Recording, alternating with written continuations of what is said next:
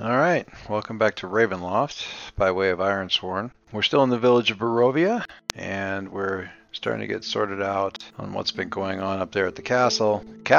Thanks to this guy over here. My green screen keeps cutting out a little bit. That's fine. Okay, so when we last left, we were just leaving the Blood on the Vine Tavern, E2 up here. The sign, we find out later, used to say Blood of the Vine, and somebody scratched out the F and replaced it with an N because, irony isn't dead here, even in a Barovia. Alright, so we left the tavern down this street to the south past Mad Mary's house and down to E4, down here at the bottom of the map, which is the Burgomaster's mansion, Burgomaster's home. It's a mansion. It's a weary-looking mansion squatting behind a rusting fence. The gates are twisted and torn.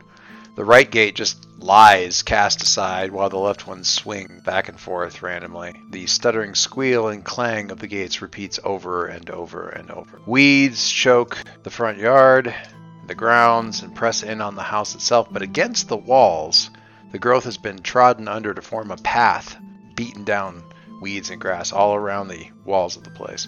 Heavy claw marks have stripped the finish of the boards.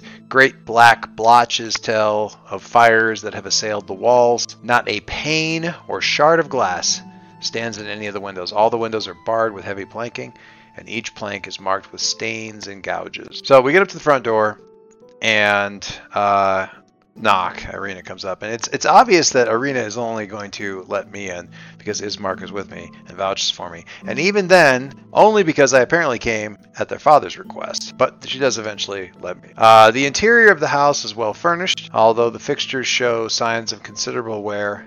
Obvious oddities are the boarded up windows and the remarkable overuse of holy symbols in every room. The Burgomaster's body is in one of the front sitting rooms on display as if for a wake, except it's a wake that never happened. His body has not been preserved in any way, and he's been dead for 10 days.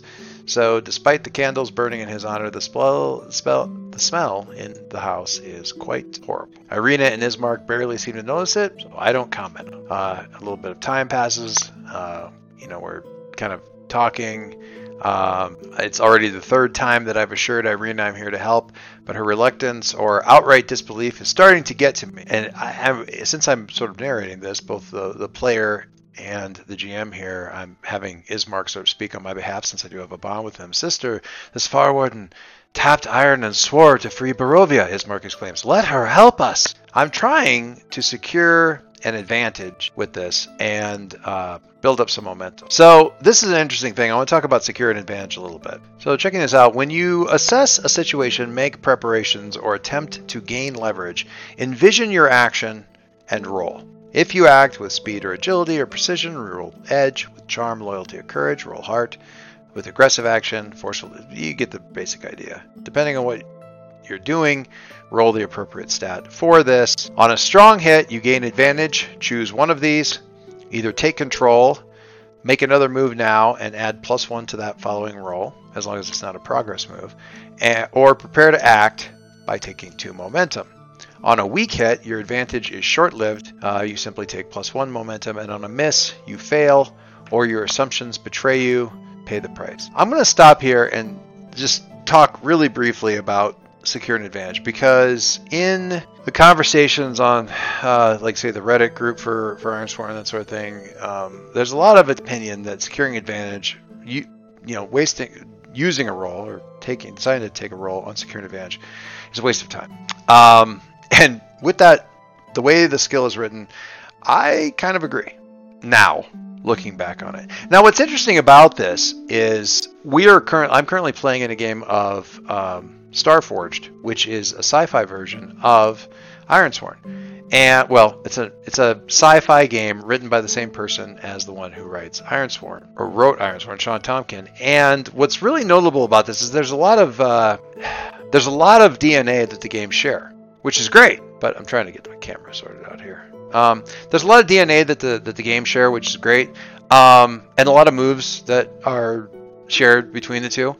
What's really kind of remarkable about this, though, for this particular thing, is this move exists in both games. It's not the same. This one's been rewritten in the other game, and I didn't notice this right away. What I noticed right away is we were using secured advantage a lot in Starforged, and it was awesome. It was great. It's been super useful. And it's not hard to see why if you look at this move, because the way it's written here, if you get a strong hit, you get to choose one of these two options here. Either you get a +1 onto the next whatever you do, or you take +2 momentum. In Starforged, if you get a strong hit, you don't have to choose. You get both of these. You get to get a +1 forward on the next move, and you get +2 momentum.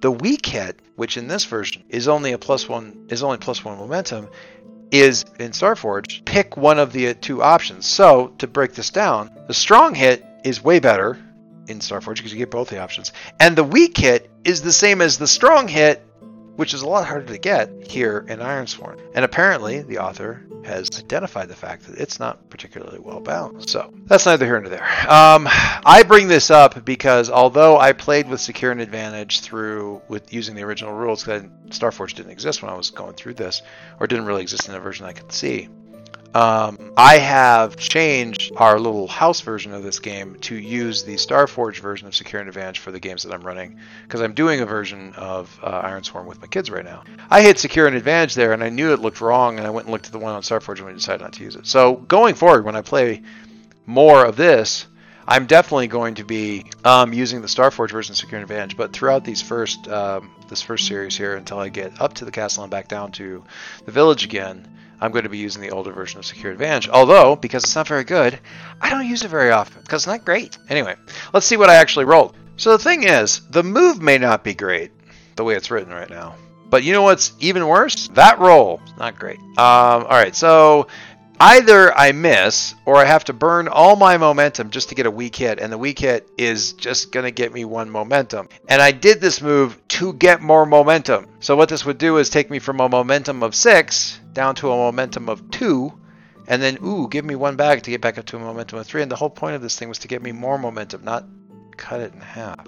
Otherwise, if I don't go with that, I either fail or my assumptions betray me, and in either case, I pay a price. So my assumptions are, there are vampires. Strahd is in some way obsessed with Irina and may be hundreds of years old, so vampire. Lots of women I've encountered so far have been victimized in some way or another by either vampires or the Baron, maybe both. Members of the Far Wardens have come here or been lured here before, and none have come back. The villagers are on my side now. This one is new and fair, since I just swore an epic vow and forged a bond with them. But still, that's an assumption that I have. So either I fail to secure an advantage, getting Irina on my side, like Ismark is, or my assumptions betray me. In either case, I pay the price. Or I kill my momentum to get a weak hit, but it's still a hit. Pay the price, if I go that route, would be, I rolled a 40 on pay the price, which is the current situation worsens. Okay, for that I would go to the Oracle of the module and check the random encounter table for Barovia daytime in order to complicate things, and a 1d8 gets me a 3, which is 1 angry villager. So,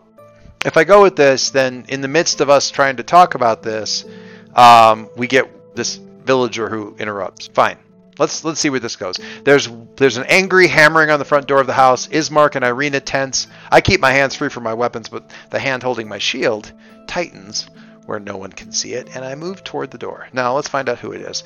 There's an oracle that you can use out of Ironsworn that gives you information about NPCs. Gives you names, all kinds of stuff. It's a nice NPC generator kind of deal for this oracle. So we're going to take a look at that. Okay.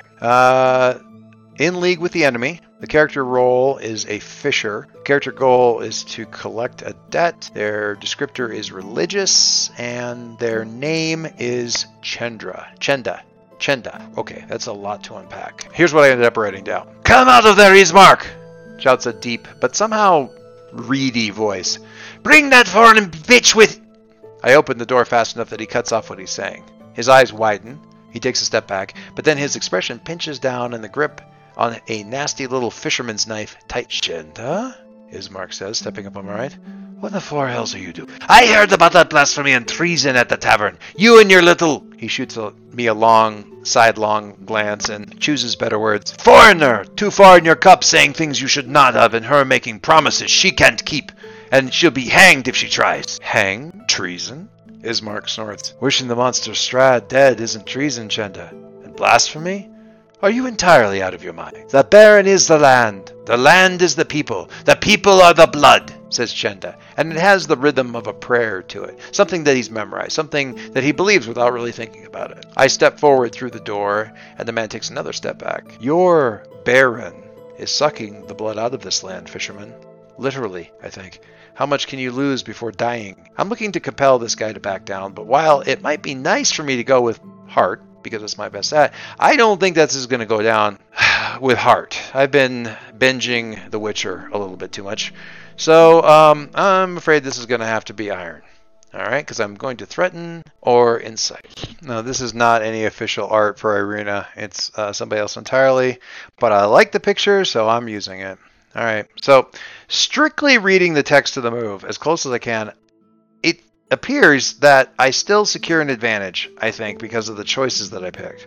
On a miss, you fail or your assumptions betray you. I did the assumptions betray you, and I pay the price. It doesn't say I fail in this case. My assumptions betrayed me, I paid the price. My betrayed assumption is the villagers are all on my side, and the pay the price is the current situation worsens, which is Chenda reporting back on everything he learned about me. Sweet. However, I don't get the momentum I would get from either a strong hit or a weak hit. I just secure advantage in the narrative, which is a very Ironsworn thing. Two things going on with any of these Ironsworn moves. One of them is what numbers are happening, and the other one is what's changing in the narrative, because what changes in the narrative makes things possible that wouldn't otherwise be possible. Okay, so I secured an advantage, but with no mechanical benefit, just narrative benefit. What's the narrative benefit? That result is why I had Irina come to my aid at the end of the exchange with Chenda. She's on my side now.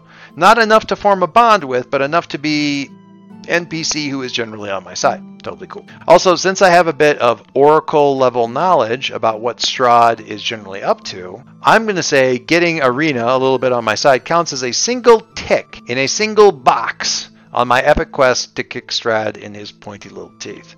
So given to that, I will actually gather information. Thanks for the help out there, I said, trying to smile. I feel like I'm swimming in dark water with very, very large fish bumping into my ankles. Can you help me understand what's going on here? Oh, this is better. When you search an area, ask questions, or conduct an investigation, roll wits. All right, let's see if we can get a strong hit out of this. Ooh, okay. I like that. That is a strong hit.